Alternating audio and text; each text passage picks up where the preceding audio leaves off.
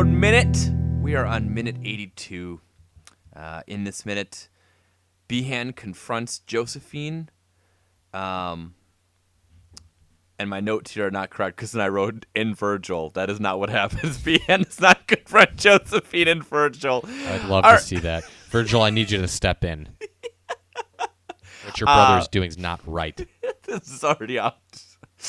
I'm Rob, and joined by Joe, in case no one knows who we are at this point. What's this podcast about?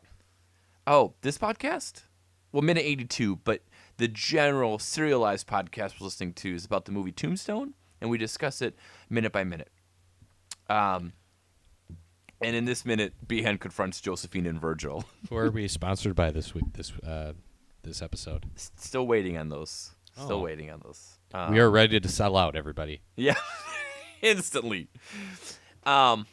Yeah, the one ad we were supposed to do, the person fell through. And that person may or not be a guest tomorrow's episode, so we may or may not have to confront him about that on the air. Mm-hmm.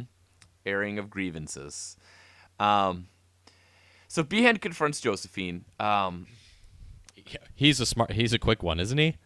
Well, yeah. So right away he brings up about he goes, she says not now, I'm busy. She's reading her book. And in a movie, has anyone who's ever said that actually been busy? I don't think so. It's like the classic movie speak for I don't want to talk to you.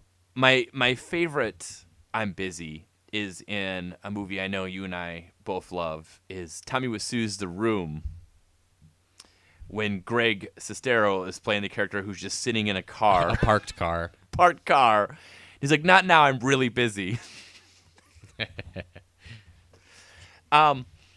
So we left the question before. I'm wondering if our listeners thought about it, but what book was she reading?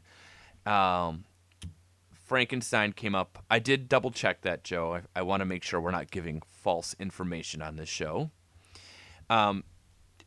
There was some place she was staying at when she was 18, Mary Shelley, and they would tell ghost stories, and she didn't know any ghost stories, so then she made one up, and that's how Frankenstein came about. Yes, okay. I've heard that. So I was looking at some things that happened in literature in 1881. Could be things that she's reading. The Adventures of Pinocchio was serialized. Perhaps she's reading that. And that would be why she is learning why you shouldn't lie, because your nose will get big. It's true.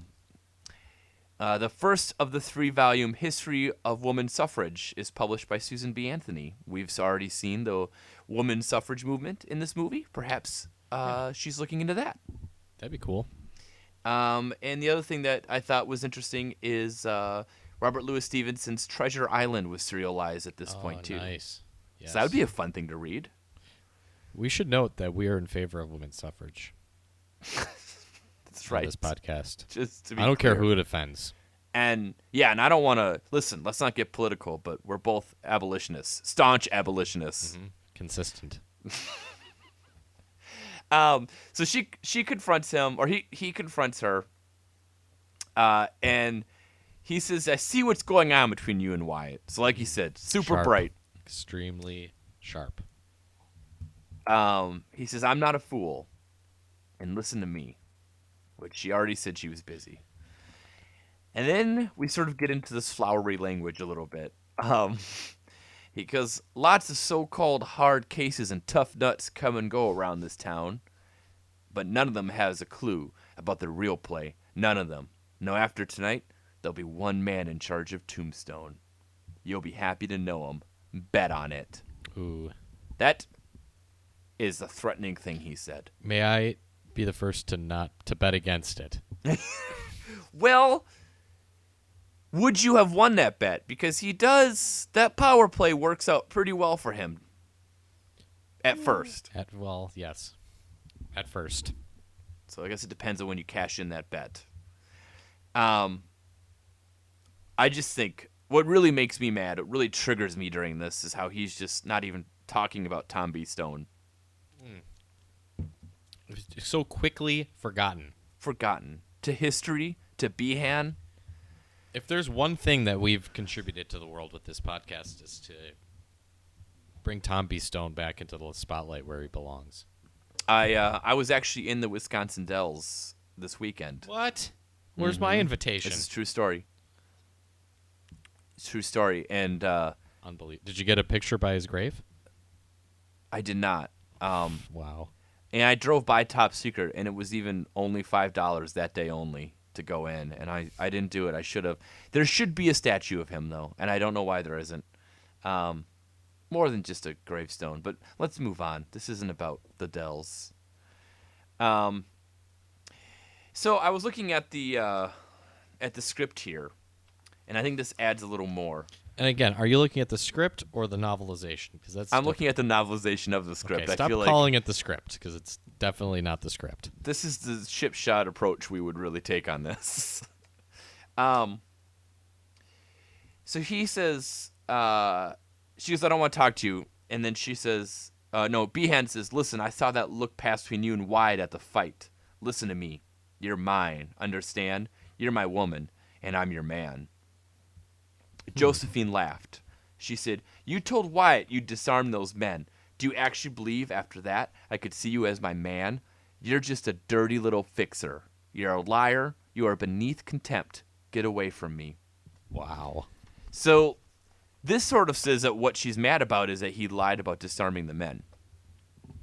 That's fair. Which, in the movie, she doesn't actually see because she's taking her glamour shots. Maybe she hears about it. That's true. Maybe her and It Wyatt is a small town. went horse riding again. They luckily decided not to have that in this movie a second time. They talked about something that isn't incredibly stupid. Do you have anything else on this Behan Josephine encounter? No, I do not. Okay. Then we see the return of a character we haven't seen for many, many minutes. Many minutes. Virgil decides to go home, and we see old Florentino. He's the best. Just peeking, just creeping over there. Just peeping. Peeping Florentino. Peeping Florentino, played once again by Paul Ben Victor, who we talked about, was in season 2 of The Wire as the Greeks. I can't remember his name, but Vargas, I think. So Virgil decides to go home. They're hanging out at the Oriental. It's empty. The Earps and the dog are eating. What is with this dog thing? We got to talk about this dog. This dog it's a has very a big, good dog.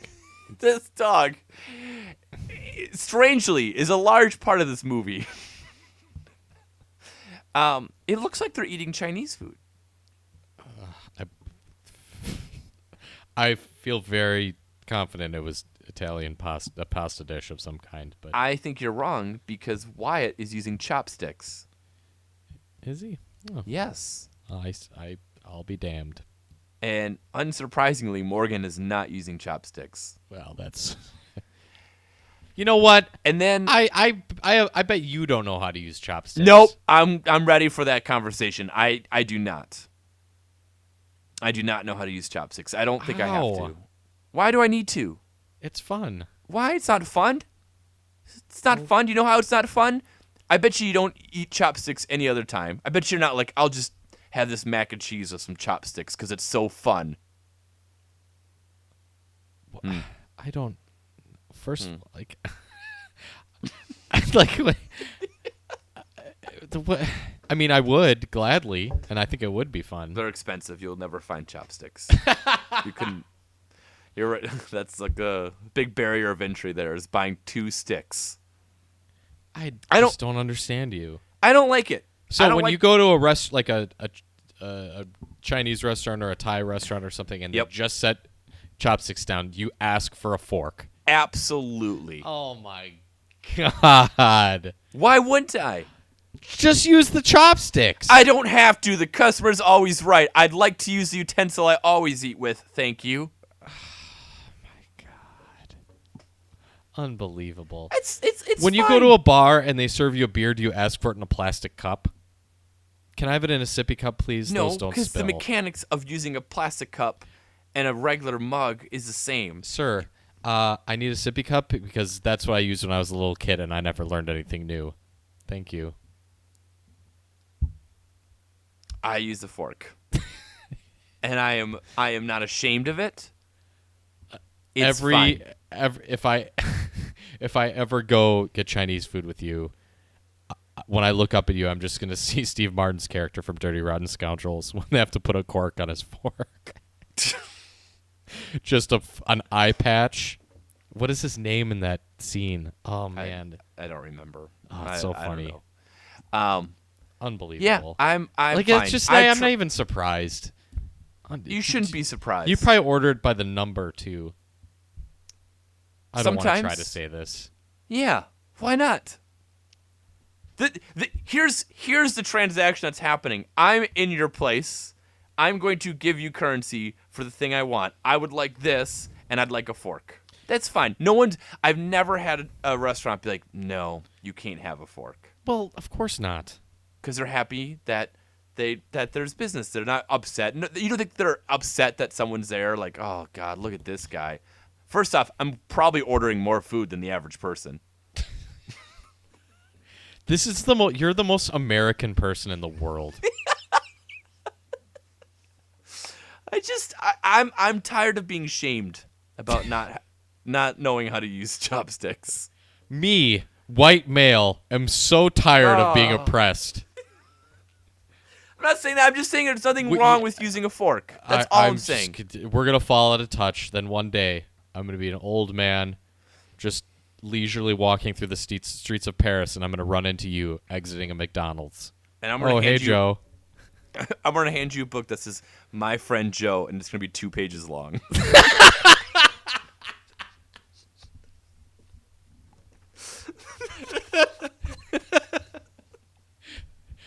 Here, I'll give you a couple months to read through that, and then I'll get back. And at the back cover is just going to be a fork taped to it.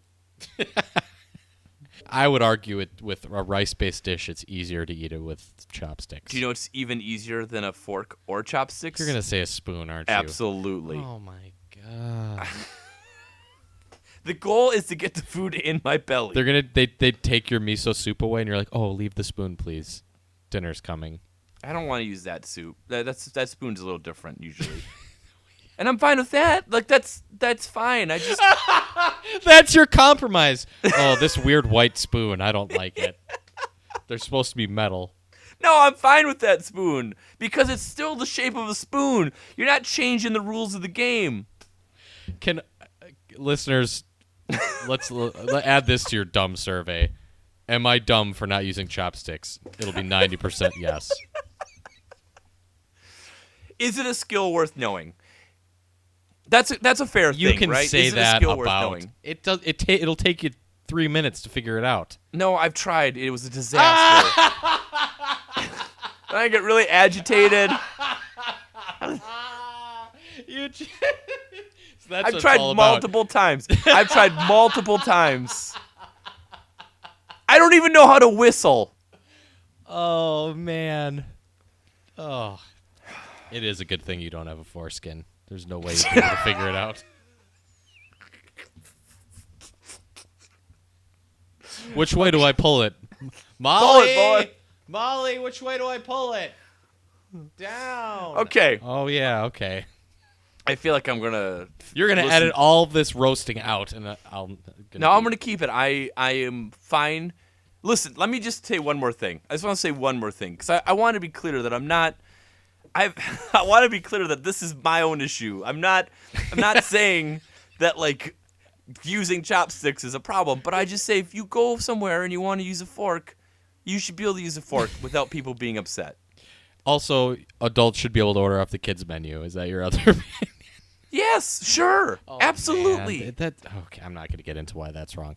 I think that on our road trip, we have to stop at some kind of Asian restaurant, Chinese, Thai, sushi, something like that, and we'll post a video of you trying to use chopsticks. I don't want to try it again. You owe it to the listeners. Okay, if you were at But just imagine if you get it this time, how good you'll feel. I will say this.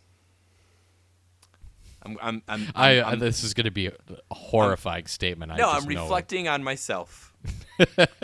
Live. Yes. It is not fair for me to go into a place and expect the utensil they normally don't have with their food. Because, on the other hand, if I were to go into a restaurant that served American pub fare and be like, I'm sorry, instead of this fork, could I have chopsticks? That would be an unfair thing. I would love to see someone eat a cheeseburger with chopsticks. That would Well, be I could see extremely fun. Cheese curds with chopsticks. Yeah, that would be That's a perfect deployment of that utensil. So I think after saying this, I think the only solution for me to get around this is I will BYOF. Bring your own fork. Oh, don't worry, I brought my own. You like those pool hustlers that go into a pool hall? Yes. You just put a small little case on the table and snap it open. And I also brought a white person spoon. No, come on. The miso soup is fine. I can't even get through this. Okay. The herbs. What happened here? Okay, the herbs the herbs are eating Chinese food, and then Morgan just grabs a bunch of noodles with his hands and gives it to the dog. That's not okay. Well, dog is sitting at the table too. It's a good dog. No, it's not. It's not good for a dog to sit at the table. Why not? It's just sitting there. It's a good dog. It's sitting on a real chair and eating food. Well, that's awesome. You probably have that picture of the dogs playing poker in your house too. Well, that would be cool if they could. So what we're missing on all of this is Virgil decides to go home. He says it's going to be one of those nights. It's one of those weird weather asides too, where it's like, bundle up, Verge, getting cold out. Like Wyatt always makes these. They all make these weird remarks about weather all the time. I mean, I guess it's just small talk or whatever, but still, it's. Are you a drive safe kind of guy? When people leave somewhere, I always say it, and I learned it from my dad, and I realized it's silly because I remember when I was a kid being like, "Yeah, Dad, I'll drive safe." I say get home safe. I think I'm sure I don't say it every time, but I say it often. I think I say it every time. That's good. What's wrong with that? Well, okay, I'm glad to get one compliment after this. I already feel like some ethnocentric. Do you yell at them if they're driving foreign cars? No.